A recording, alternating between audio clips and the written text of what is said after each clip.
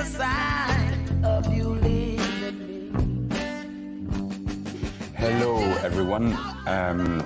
We are live, I hope so anyway, for Let's Talk It Over 5, which tonight is going to focus on debt.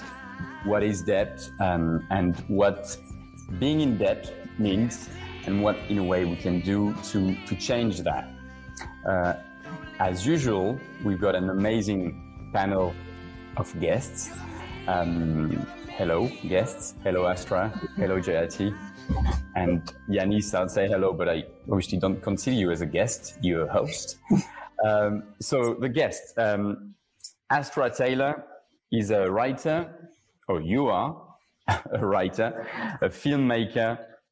You're the co-founder of the Debt Collective, which is a union for debtors, and we will talk about this, and you will explain to us what is the Debt Collective. And your new book is Remake the World: Essays, Reflections, Rebellions. So, hi again, Astra. Thanks for joining us. Thanks for having me. We also have Jayati Ghosh with us. Jayati, you are an Indian development economist. You taught economics at JNU for 35 years. That's in New Delhi. You're now professor of economics at University of Massachusetts in the United States of America. Thanks, Yanis. So, as I explained, we're going to focus on debt. I was going to say debt is your thing, Yanis. One of your things, but obviously you an expert, and people probably realize why. So, by the way, sorry, before we go, I don't like doing my YouTuber thing or whatever, but if you want to like the video, if you want to subscribe to the page, that's always amazing, because more people get to see the video this way. But then, Yanis, so you've chosen, in a way, the title, Debt as Power. So why, and in a way, what is debt for you? Well, thank you, Frank. It's wonderful to be here tonight, this morning, this afternoon in the United States with Jayati and Astra. Yeah, I mean, I'm an expert because in 2015, I was the finance minister of the most bankrupt country in the world, negotiating with the most powerful creditors in the world, the International Monetary Fund, the European Central Bank, the United States government, to some extent. And I remember during that period, Jayati, I don't know whether you know that, you probably don't, another Indian economist, Amartya Sen, sent me a note while I was in the midst of these negotiations. And he said, I don't envy you, because you are probably the first person ever to be negotiating with creditors who don't care about their money, who don't want their money back. And I think that's a good introduction as to what debt is, because as David Graeber, who wrote the book Debt, First 5,000 Years, and unfortunately he's no longer with us, he liked to tell a story. It's not his story. He liked to remind us of one of the opening scenes from Francis Ford Coppola's Godfather, in which, for those who you don't remember it or who haven't seen it, there is this grand wedding. The Godfather's daughter is being married, and during the wedding reception, the Godfather is in his study, and he receives various people that he patronizes, and one of them comes to him with a request. Well, all of them come with requests, but this particular request was interesting.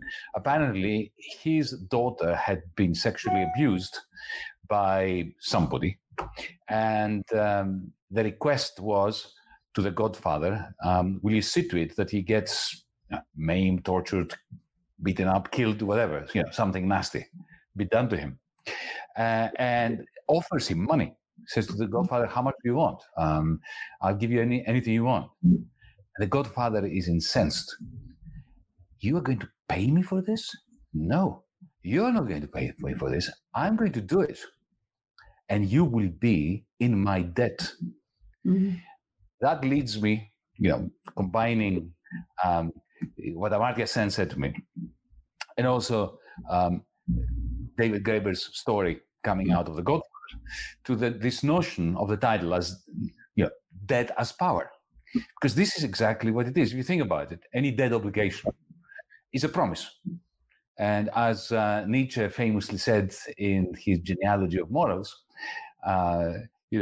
to breed an animal with the right to make promises, is this not a paradoxical task nature has set itself in the case of humanity? If you think of debt as a promise that binds to some extent, then suddenly debt is everywhere. Reciprocity is based on that. I do something for you now, and it is unspoken that, yes, well, you owe me. You'll have to do something for me one day in the future. And one way of looking at the history of humanity is and social stratification and social class and social power and economic power, who has the right to decide which promises are being kept and which promises are not being kept? Because as we know, after 2008, the bankers were bailed out, even though they had brought capitalism to its knees, and as a result, created circumstances out of which, billions of people suffered massively, and their debt obligations were simply not only wiped out, but they were repaid or paid for the damage that they did and for the debt obligations they did not keep. Whereas other people's debt obligations are sacred. I remember Wolfgang Schäuble, the Minister of Finance, saying to me when I was explaining to him that, Greece's debt is simply not going to be repaid, whether I like it or not, because an unpayable debt is not paid. So I was saying, if you want to maximize how much money you get out of us, you have to end the austerity which is crushing the incomes from which we have to repay you. And that, you don't even need to be left-wing to say that. Even a right-winger and a libertarian will say that. And he responded by saying, a debt is a debt is a debt. I said, no, it's not. The whole point about capitalism is that the debt is not sacred. Capitalism took off only when we had limited liability. But of course, the question is, whose liability is limited and whose is not. I think I've said more than enough. I hope I warmed you up a little bit. And now I'm going to ask Jawadi, who has invested so much academic effort in talking about debt and the economics of debt, to take the baton from me. Jawadi, welcome. Thank you, Yanis. So, it's what you said, debt is power, but I would put it slightly different. Debt is an expression of the power. And exactly what you said, who gets to repay, who has to repay, who can avoid the repayment are all expressions of relative power. So, I wonder whether you tried to remind Wolfgang Schäuble when he was telling you all this about Germany's debt relief in 1951, when basically half of their debt was simply eradicated because, they didn't have to repay any of it. And they had this wonderful system whereby they only had to pay 3% of their export revenues as debt service. In agreement. 1953, the London Conference, you mean? Exactly.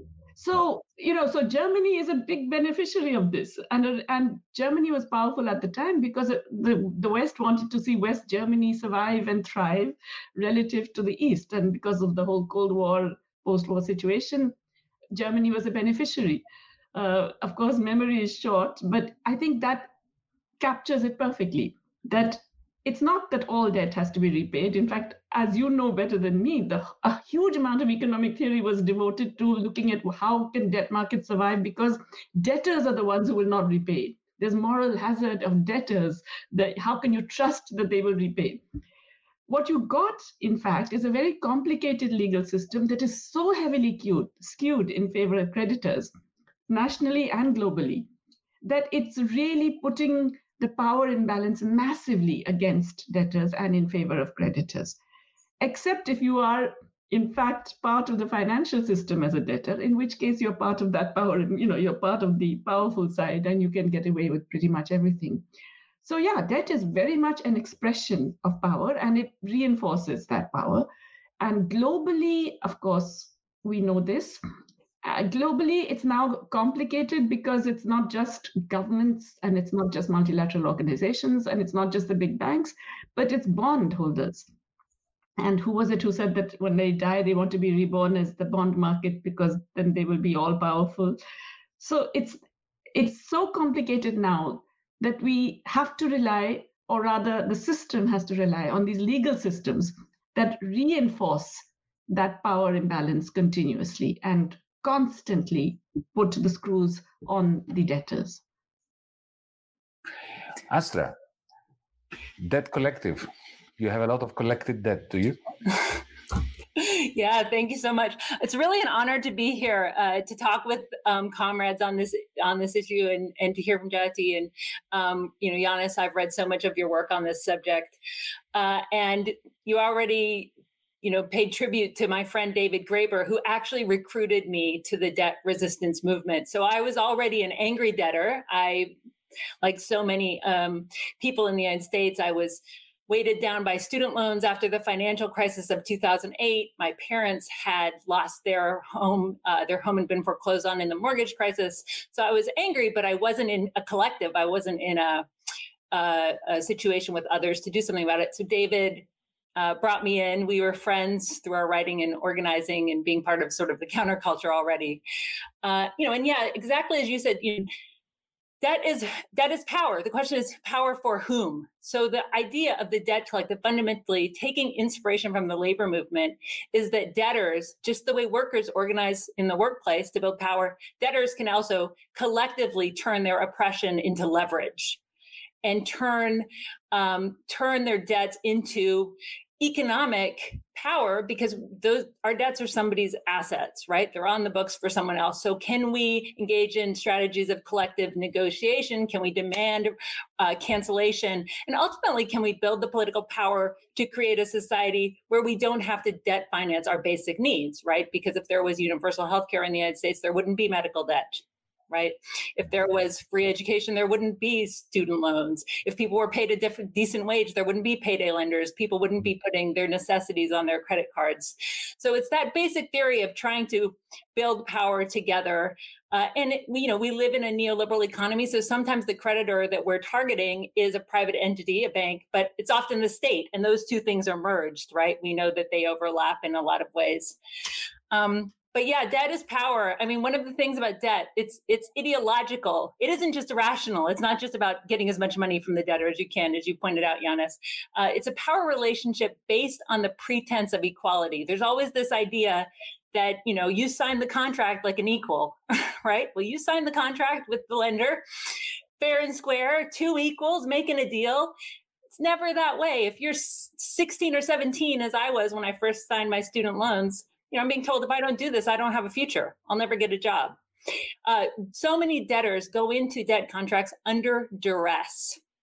And that is, again, a mother choosing to take out a payday loan at 400% interest because it's that or homelessness, right? Yeah. Somebody taking out a $50,000 bail bond to get a loved one out of jail, right? These are economic contracts taken out under duress. So I guess, one thing I'll say really quick is this is, I was inspired. The first idea I thought of debt politically was actually back in the days of the global justice movement and thinking about the push for the cancellation of sovereign debts and a debt jubilee. It took me a while to realize we could take some of that politics and apply it to our own lives. It took actually Occupy Wall Street for that idea to come around. And I had no idea just how central the power of debt is to the United States. You can describe the Constitution of this country as a creditor's constitution. The founding fathers of the United States were extremely concerned about protecting the rights of the majority and the rights of the minority, the property-owning white minority here. But they weren't just concerned with poor people. They were really concerned with debtors and debt revolts, which were happening. And so there's a lot of stuff from the founding fathers, from James Madison, for example, saying, we don't want people to get too empowered and demand the wicked project of debt abolition is the phrase, right? I mean, so you see all of these concerns early on in this country that if debtors got too much power, they would demand debt cancellation.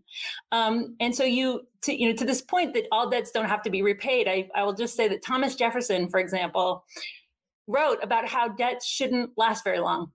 they should extinguish after, a generation, and after a person's life, they shouldn't be in perpetuity.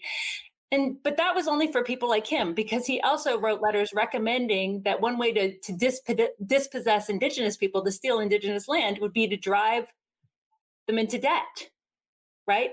To drive Native Americans into debt, and then they would be forced to give up their land. So it was this incredible recognition right there that debt is an instrument of power, an instrument of dispossession, that certain people get debt cancellation, certain people don't. And we saw that in the 2008 financial crisis. We saw that in 2020, when there was a whole lot of debt relief for corporate debtors. And what regular people got here was just a payment moratorium. Okay, you don't have to pay your student loans for the year. We'll pause some collections, but cancellation, is just too far. The only people who get their debts forgiven, their loans written off, are corporations. And so we saw a lot of corporate debt relief for meat packing companies, fossil fuel companies, and the like.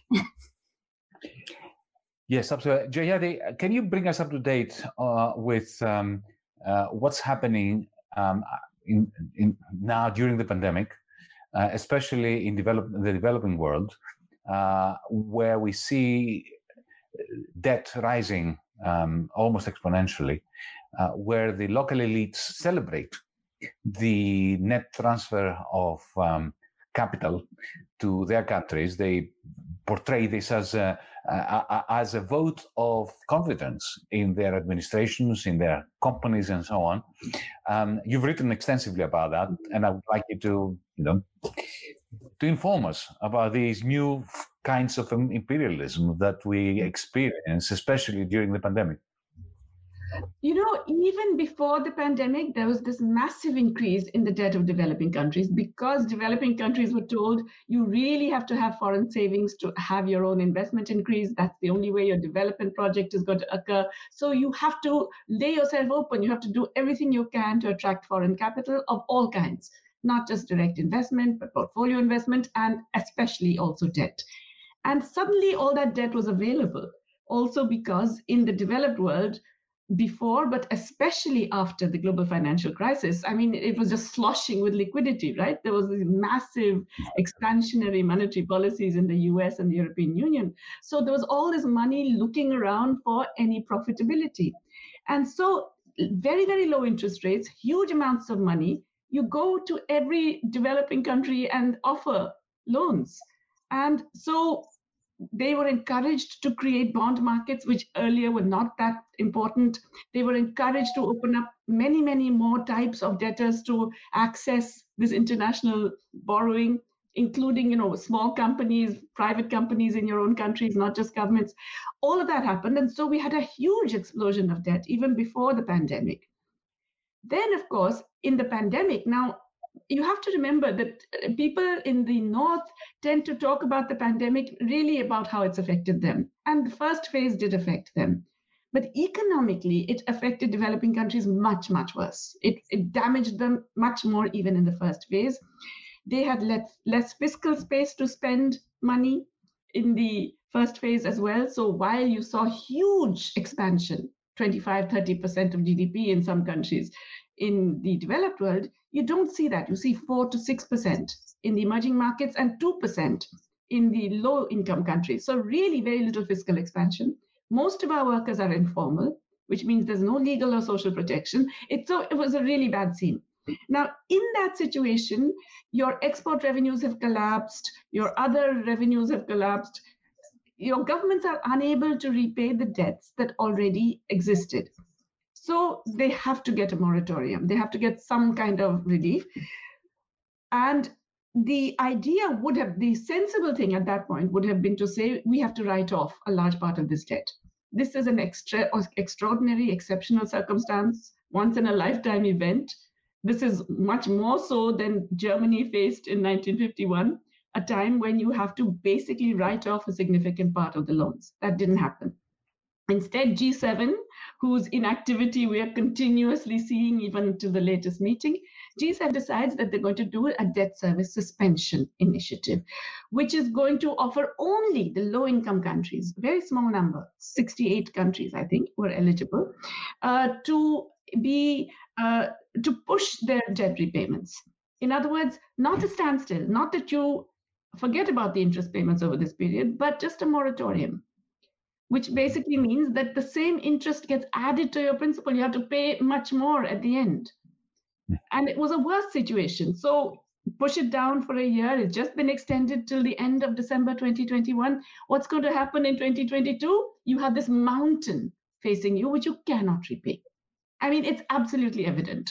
There are countries today, Argentina, that cannot repay. Middle-income countries. This, by the way, was only for the low-income countries. But there are many middle-income countries that are not in a position to repay. And yet, there is no talk of a substantial restructuring of these debts. And when they try and do it individually, the legal problems that I mentioned to you, these debts, 90% of all debt contracts are either in New York or London, the City of London. So you face the legal processes there, which are horrifying and very, very anti-debtor. So as a result, all these developing countries are sitting now on this mountain of debt, which is going to be, frankly, unpayable. And it's not just the low-income countries, it's also the middle-income countries. So then the G7 said, okay, this is not working. Let's try and add the private creditors into this. We have a common framework in which we will also try and bring in private creditors. Surprise, surprise, the private creditors didn't join. They're not interested, okay? And there was nothing that the G7 thought of, the governments thought of, to actually force them. There are things they can do, but they didn't do those. We can come to those later. So they said, we'll encourage you to come to us for this debt suspension. Any country that did that immediately got its credit ratings affected, so that you would be downgraded, and then you would find it even harder to access new capital. Ethiopia tried to do that, bam, got a credit downgrade. Naturally, that scares off everybody else. So even the countries that are eligible are not willing to apply for this initiative. But anyway, it doesn't do very much. It just adds to your problem a few months down the line or a year down the line.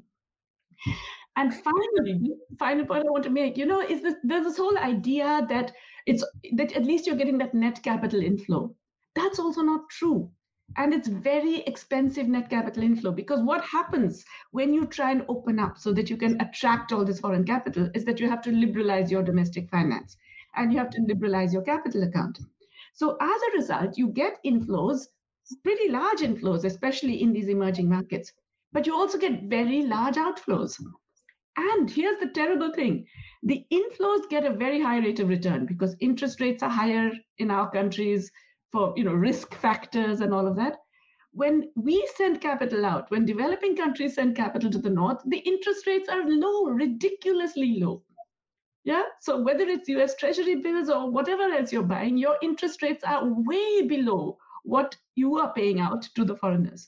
So there are studies that are showing, Yilmaz Akyüz, the Turkish economist who was at UNCTAD, he's shown that actually developing countries that are doing this are losing on average 2.4% of GDP every year just on this interest rate differential.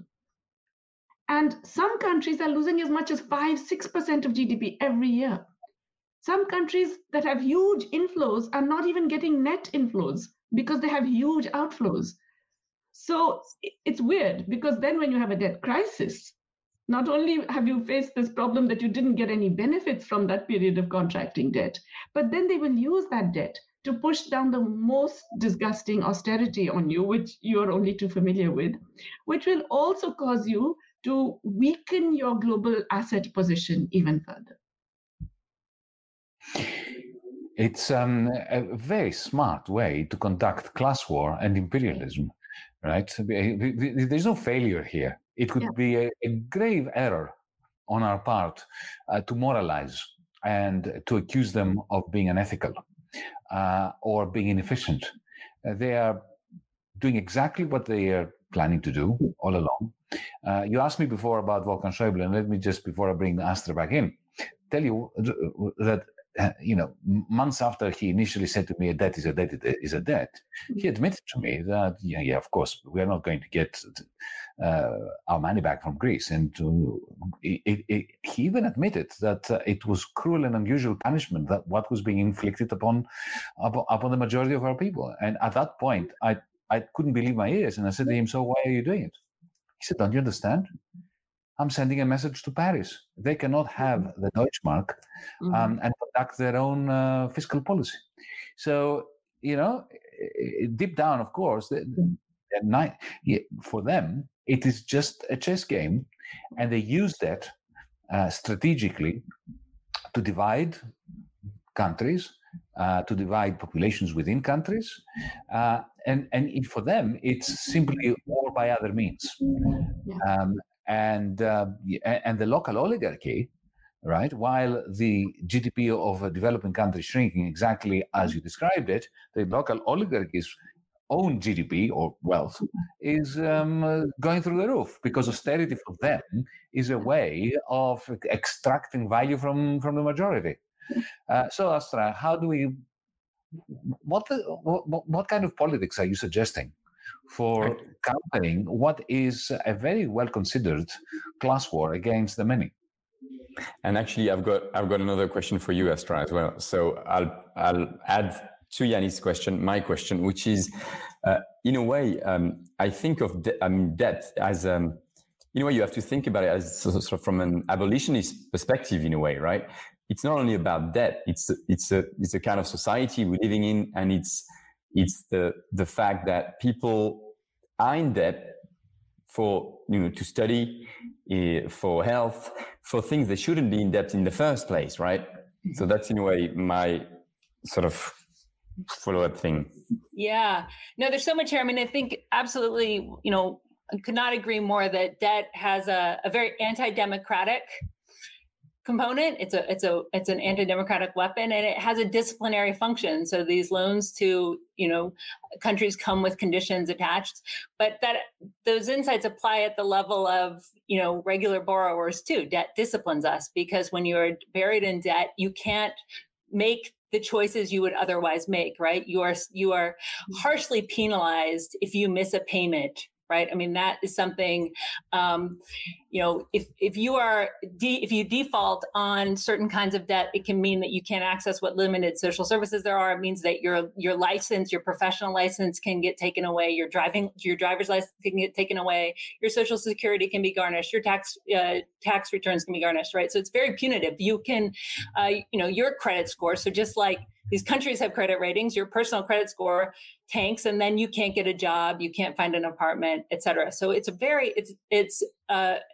absolutely a system that is designed to discipline, to divide and conquer, and to suppress democracy. So yes, absolutely. We speak consciously of debt abolition, and abolition in the sense going back and conjuring the great historian of Reconstruction, W.E.B. Du Bois, who wrote about abolition democracy. So abolition democracy is a world without these predatory relationships and with the things we need to survive. So instead of predatory lending, we'd like to see socially productive credit. We know people need credit. We want people to be able to expand the possibilities of the present, but not on exploitative terms, not on these anti-democratic terms, right? We think people are entitled to, again, all those public goods that you just mentioned, so that they don't have to debt finance these things, debt finance, their basic survival. So the politics we're suggesting is one that, challenges the phony morality around debt, because you said, Yannis, no, we can't moralize about this, but they moralize to us, they being the lenders, the creditors, right? So, we reject even the language of debt forgiveness. We don't need to be forgiven for anything, because we haven't done anything wrong. We're demanding justice in the form of debt abolition for individuals and for countries, right? For, and abolishing the system. So we reject the language of forgiveness. And we'd like to reclaim the language of credit. It's trust, right? It's trust in each other. It's not about just whether, we're profitable to these banks. I think this is one lesson from David Graeber.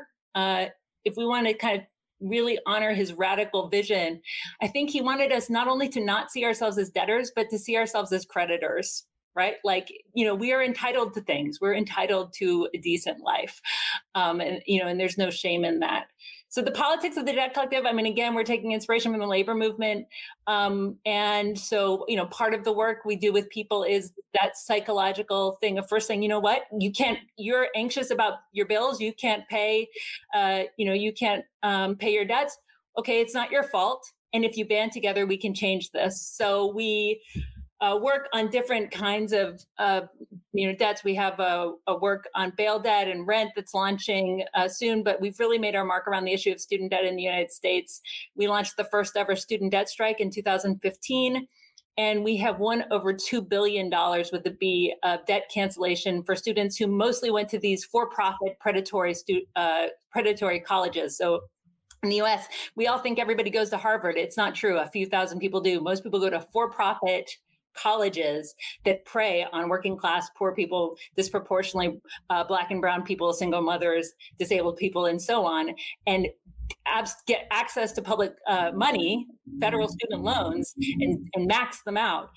And we've we forced Joe Biden over years of activism. We've been doing this for 10 years, again, since Occupy Wall Street, to run on the promise of a minimum of $10,000 of immediate student debt cancellation. Not enough, but to have a centrist Democrat at least say debt cancellation is progress, because as you all know, we always have to point back to, there was some loan modifications in the New Deal period. And then, in the ancient world, they did debt jubilees. So the idea that we could have, some mass debt relief to point to in the year 2021, I think would be a victory, a kind of, a chink in their wall that we can keep building for, and to show people, guess what, your debts can be canceled. So that's what we're organizing for. We have tens of thousands of members. We invite debtors and their allies to join us. And our thing is, you have to build power.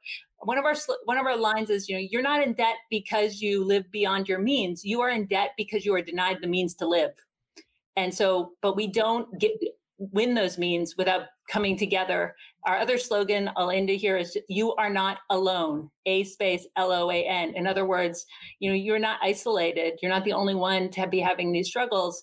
But we need that collectivity to win. And I think one thing the Greece example showed us, Yanis, is that one country is not enough, right? We need solidarity between nations as well if we're going to really tackle the power structures we're up against. I think, could I come in here? Yeah, I think Astra said something really important also just now. I mean, many important things, but this particular one, that it's basically because you're denied the means to live, that you are, you're living beyond your means, so-called. And that's the critical thing. That's the intertwining of debt with neoliberalism, because this particular historical phase of the explosion of debt globally is very, very closely linked to neoliberalism. Across the world, wages are declining as a share of national income in the US, right? Median wages haven't gone up for 30, 40 years, which basically means when you had your booms in the 90s and then in the 2000s, it was not booms based on higher wages, it was booms based on more debt to the workers. And across the world, you will find this. It's certainly in terms of, what the wage shares of income are, that's true.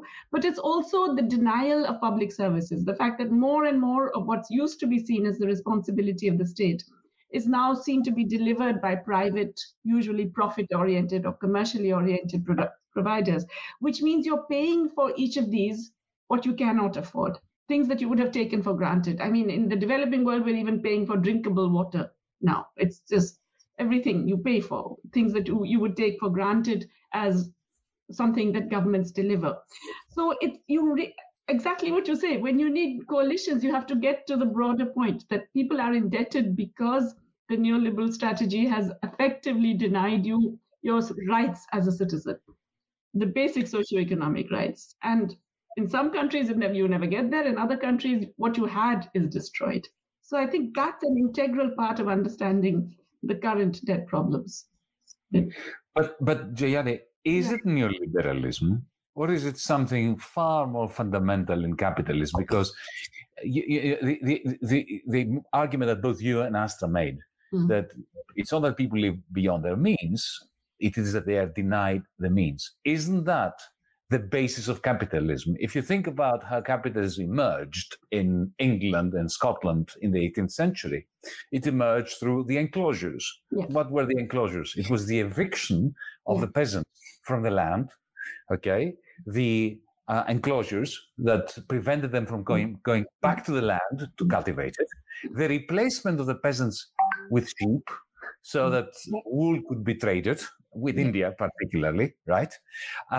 So the denial of means is the prerequisite for the creation of a proletariat that doesn't have alternatives, and that is the foundation of capitalism. There's nothing liberal about that. The whole liberal capitalist mode of production, distribution, and exchange has been based on this.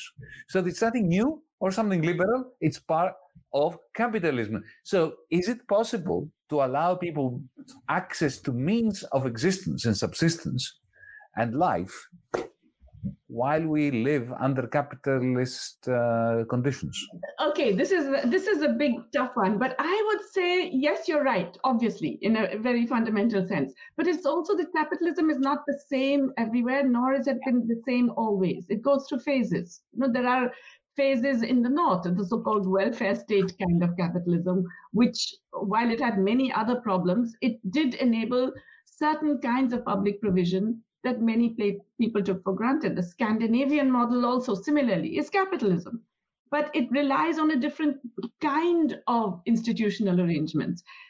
So I would say that we need to differentiate it a little bit. We have to nuance it. We can't say it's all capitalism and therefore until we overthrow capitalism, we can't do anything. Because I think you can do something even now. You have to, as Astra is trying to do as well, that you can make changes even in this, at least bring the beast back a little bit into a cage.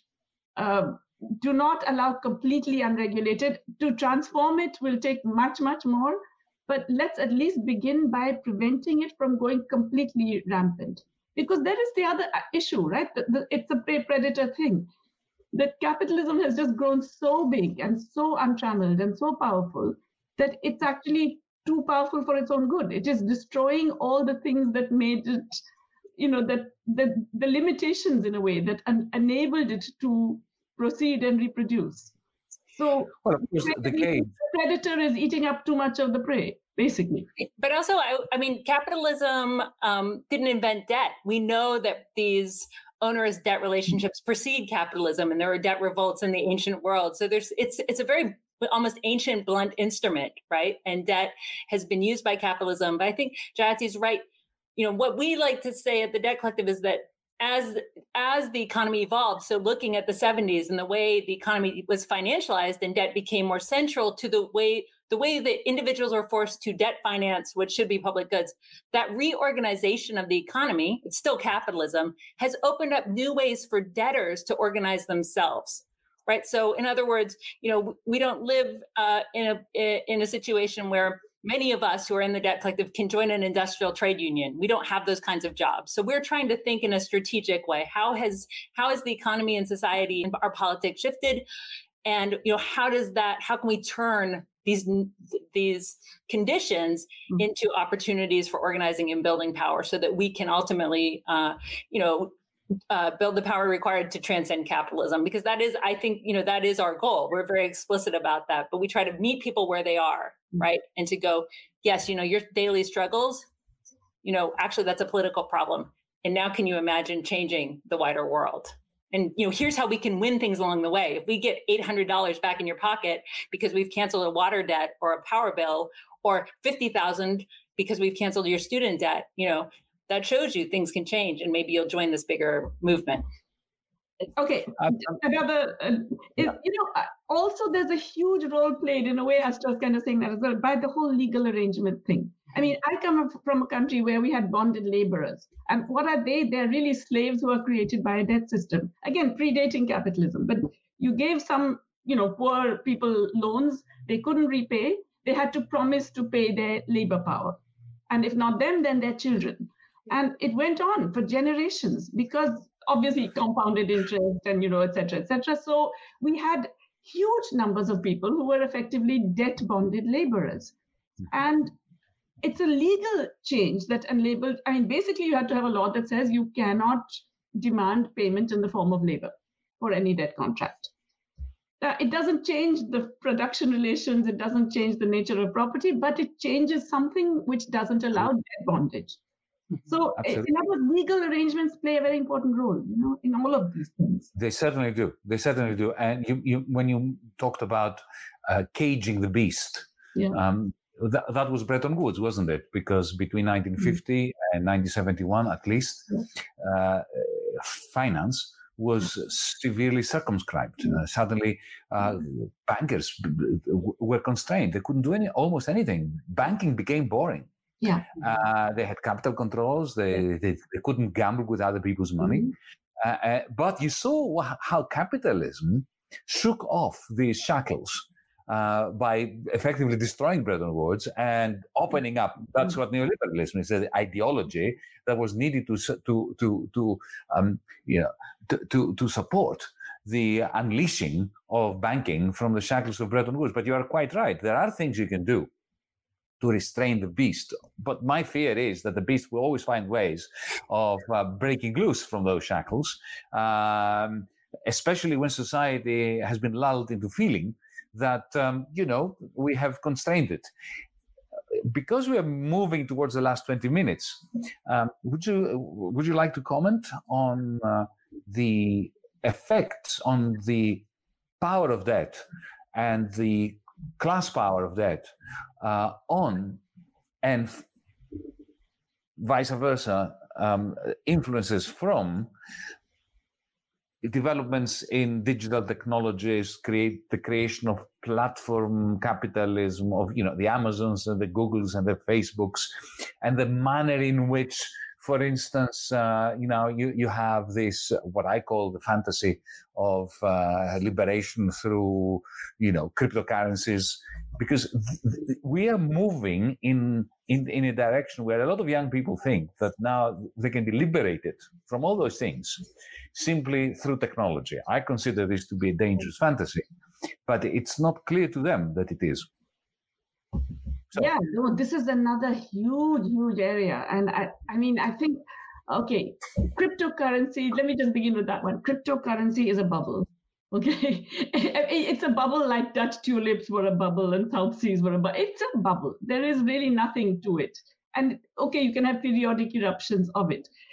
Digital currencies, yeah, they will exist. And now more and more central banks are going to follow China, which, let's face it, is actually showing the way in a way about the state control over it. I think the digital revolution in many ways, is actually deeply terrifying.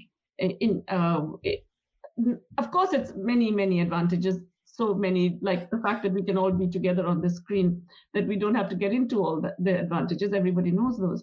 But they enable a degree of 360-degree surveillance, which I think is unmatched in the history of the world. I mean, even in the most authoritarian, totalitarian regimes, there were little slips in the ways in which you could get away from a system. That is getting harder and harder, because now you have everything from facial recognition technology to a complete history of all of your activities, movements, transactions, relationships, contacts, etc. And it's available widely. It's privatized, of course, but it's available to states and it's available to large corporations. The idea that corporations are going to only use it to entice you into consumption and so on, that's nonsense. We know, in my own country, in India, we know that companies sell data even to interested parties who want to know, for example, how many Muslims are there living in which houses, so that if there's a pogrom or a riot, we can go and attack those first. They actually give you information on student protesters, women who have been sitting peacefully on streets. That information is given to vigilante groups who can then go and attack them in their homes, and etc. So it's being used in all kinds of ways. It's not simply, and then of course there's the role of the state, which, the sort of Huxleyan world, of complete control over people. So yes, I think these are all huge and massive fears. And I think it also creates a different kind of concern with regard to protest. Because, so much protest today relies on the very same modes that also enable the monitoring, surveillance, and control. And so it's really, I think it's one of those things where it's a question of which one can be a little bit ahead of the other in terms of forms of mobilizing and then dealing with the repressions that will follow. But I come back to the issue that, you see, the trouble is that all this is a bit too successful for its own good. I repeat this point. I think it's absolutely true. Capitalism has been too successful, or rather large capital has been too successful to be viable. It's actually not viable. I mean, look, in the US, this is a dead capitalism. It's living on life support from the state. It's huge injections of first central bank money and then government money, which is keeping US capitalism alive. So it's not in that sense a system which is really has any of the dynamism and so on that Marx talked about. It's actually a big dead body lying over everybody. And the real question is, what's around there to push it out of the way? Well, as some people know, I've been claiming now for a number of years that like 1991 killed off socialism, at least communism, but also social democracies come up as came in 1991. 2008 killed off capitalism. And I think that we have a new, far more exploitative and extractive system, which I call techno-feudalism, but this is not the time to talk about it. Astra, as a younger person than us, what do you say to those who are so enthusiastic with the idea that, look, our debt bondage, our reliance on the banking system, our reliance on central banks, on government and all that, we no longer need to worry about it because, Bitcoin is here, or, Ethereum, or some cryptocurrency. Yeah. Well, in 2009, I wrote an article called Surfing the Net, but SERFING. So like surf, so playing with your feudal metaphor. So, and I wrote a book called The People's Platform, which is a political economy of the internet that came out in 2014. So I've been on the techno, I wouldn't say techno skeptic, but the critical side of the debate for quite a long time. And my point has always been pretty simple, which is that it's not just about the technology. We have to pay attention to the underlying political economy and the context these tools emerge in. I think the crypto hype is interesting. It's frustrating, but you see people's frustrations with the economy as it is, right? So there's all this sort of misapprehensions about the way money works, the way fiat currency works. And I mean, to me, this is part of the problem. We don't have a robust, organized left that are actually talking to people about these issues and saying, the problem isn't, this isn't one that we can cryptocurrency or speculate away, right? Because all cryptocurrency, it's just basically speculation. I think it's very interesting how in the press, it's referred to as kind of a democratizing tendency, right? It's democratizing access to basically, a casino. This is not my idea of democratizing finance or democratizing technology. But more than cryptocurrency, I guess I'm worried about what's called fintech, which is the merging of the big financial sector and technology, because we're talking about neoliberalism, right? Part of what neoliberalism is there's been all this primitive accumulation and closure, and now they're finding new ways to dig in and profit, right? By burying us in these debt relationships, by financializing the economy. You can kind of see that with these technology companies where they've got all the users they can get in the United States. There's no more people to use Facebook. So how do they more deeply monetize their users? Well, by incorporating fintech. So now you have Facebook, offering its version of currency. You have Uber offering loans to its drivers. You have Apple offering credit cards. So then you've got these tech companies now becoming financial companies, and so they are then protected by the federal government. Right? They could now, access bailouts. That's, that this is the concern, is that it's the merging of these behemoths in ways that are really worrying. I guess the things I've written about, the Debt Collective has a manifesto called Can't Pay, Won't Pay, the case for economic disobedience and debt abolition. And I wrote a chapter in that's about technology and why these trends matter for debtors. And so one thing is, the return of, I guess how I would phrase it is that these tools, what these digital tools do is they repeal 100 years of hard-won progress. So, Uber doesn't have to pay a minimum wage. It can violate labor laws because it's, innovative. And they also, in a similar way, violate the limited consumer protections we have. So we have, a sort of consumer protection regime in the United States set up in the 1970s. While all these new high-tech companies, are figuring out ways to provide people consumer scores as opposed to credit scores, and therefore they don't have to follow any of these laws. So we are ranked and scored in all of these ways that we can't see, and we have no legal means to even correct them, to know about them, let alone to figure out what decisions they're being used in. So, and we know they're being used in really important decisions, like about what ads we see for educational opportunities, for jobs, for housing.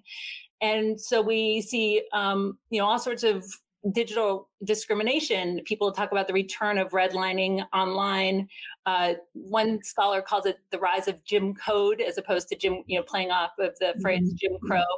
And so these are really worrying trends. And what we need to help people understand is, crypto is not going to save us from this. We need public, public Venmos, public payments. We need, public banking. That these are the sorts of things. The technology could play a part of those, but ultimately it's a political fight. We're not going to just hack our way into techno-utopian paradise. We're way more likely, I agree, to be led into a techno-feudal one. And it's a powerful and worrying metaphor. We're entering the last few minutes, and I want to give you two the opportunity to close. Let's go back to our title in order to return to the place we started. I know it's for the first time. Debt as power. Power to do what?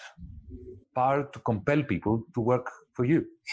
That's what, the whole point is of capitalism and of exploitative societies and pre-capitalist societies too. Debt as power to compel. That's the main issue. But what I'd like you to comment, or I'm using this as an opportunity to egg you on towards the end,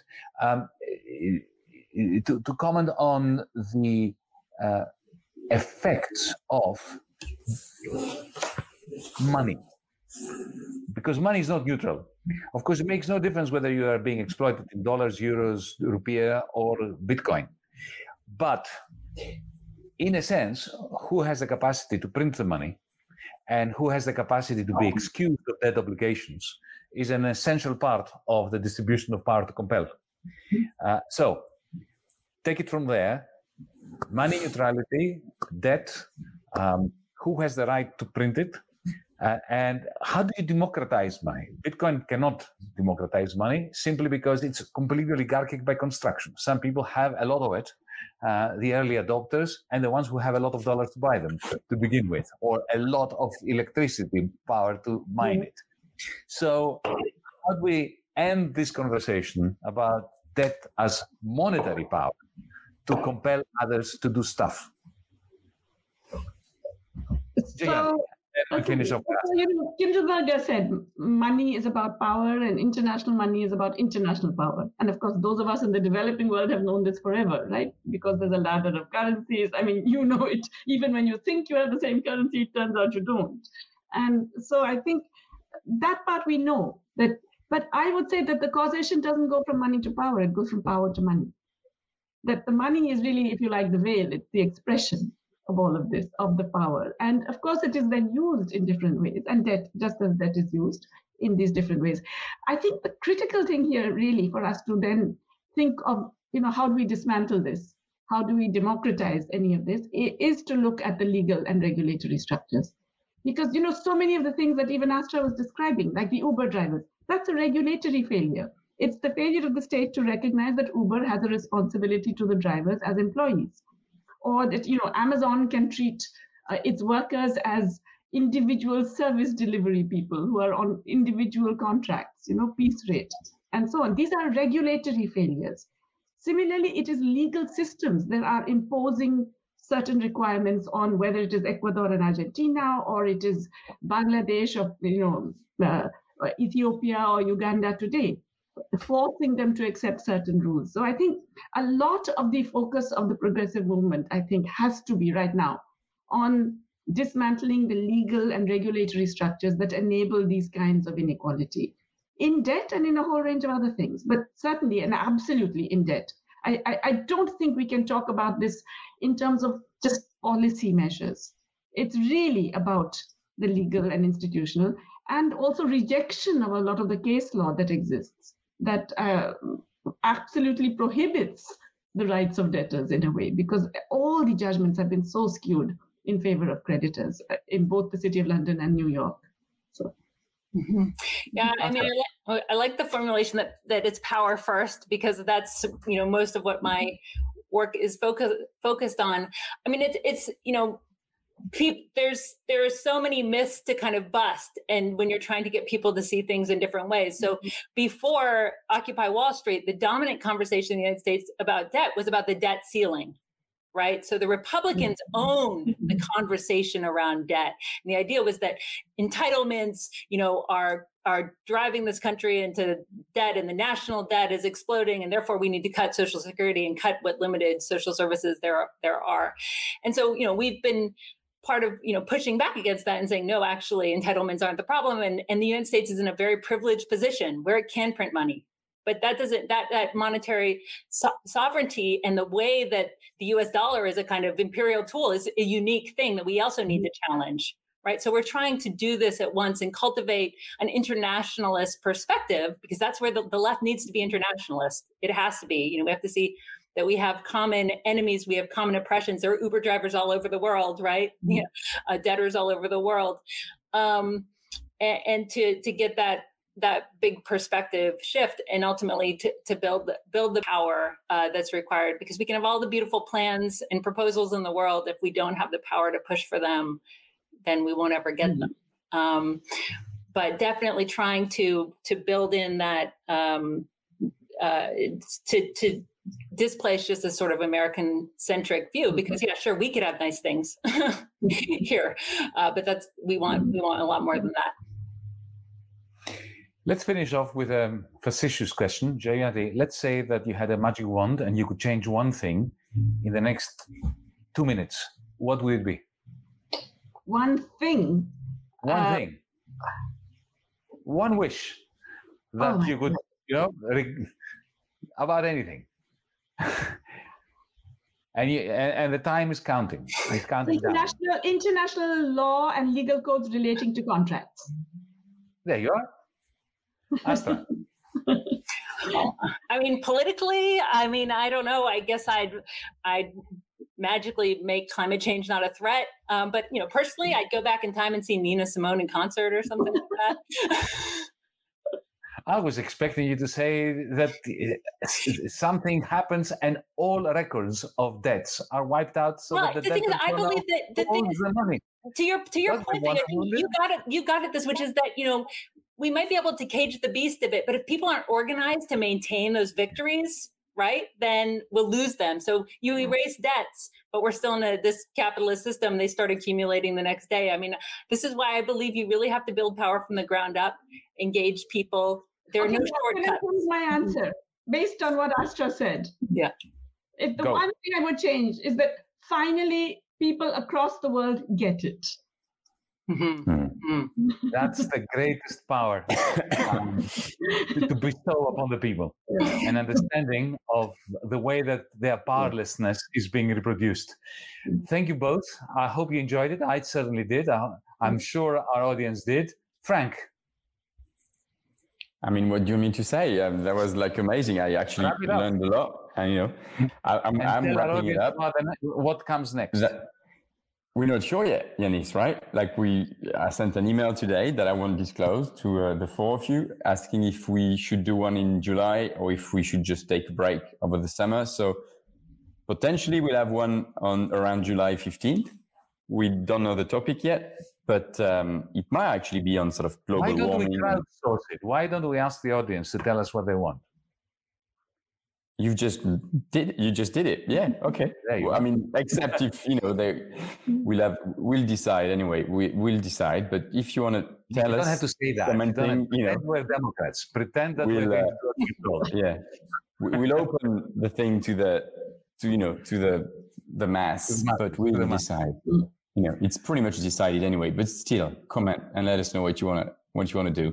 But anyway, huge thanks, Yanis, Astra, Jayati. It's been amazing. That's the end of the show. Have a good day, Astra and Jayati. Have a good evening, Yanis. And we will see you soon.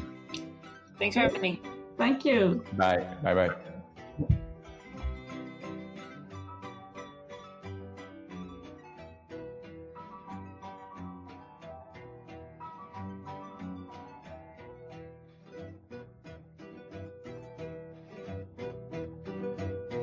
La soledad del pajonal al corazón se iguala. Desde aquel día en que mi longuita se fue huyendo, ¿para dónde marcharía esta longuita cuando volverá?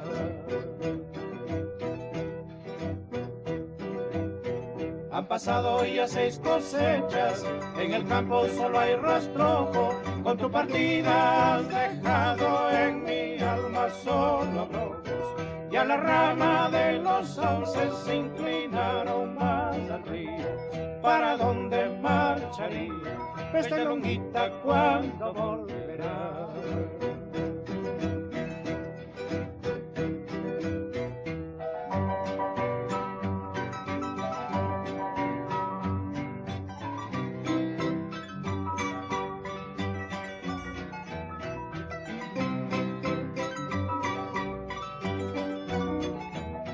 ¿Para dónde marcharía esta longuita cuando volverá?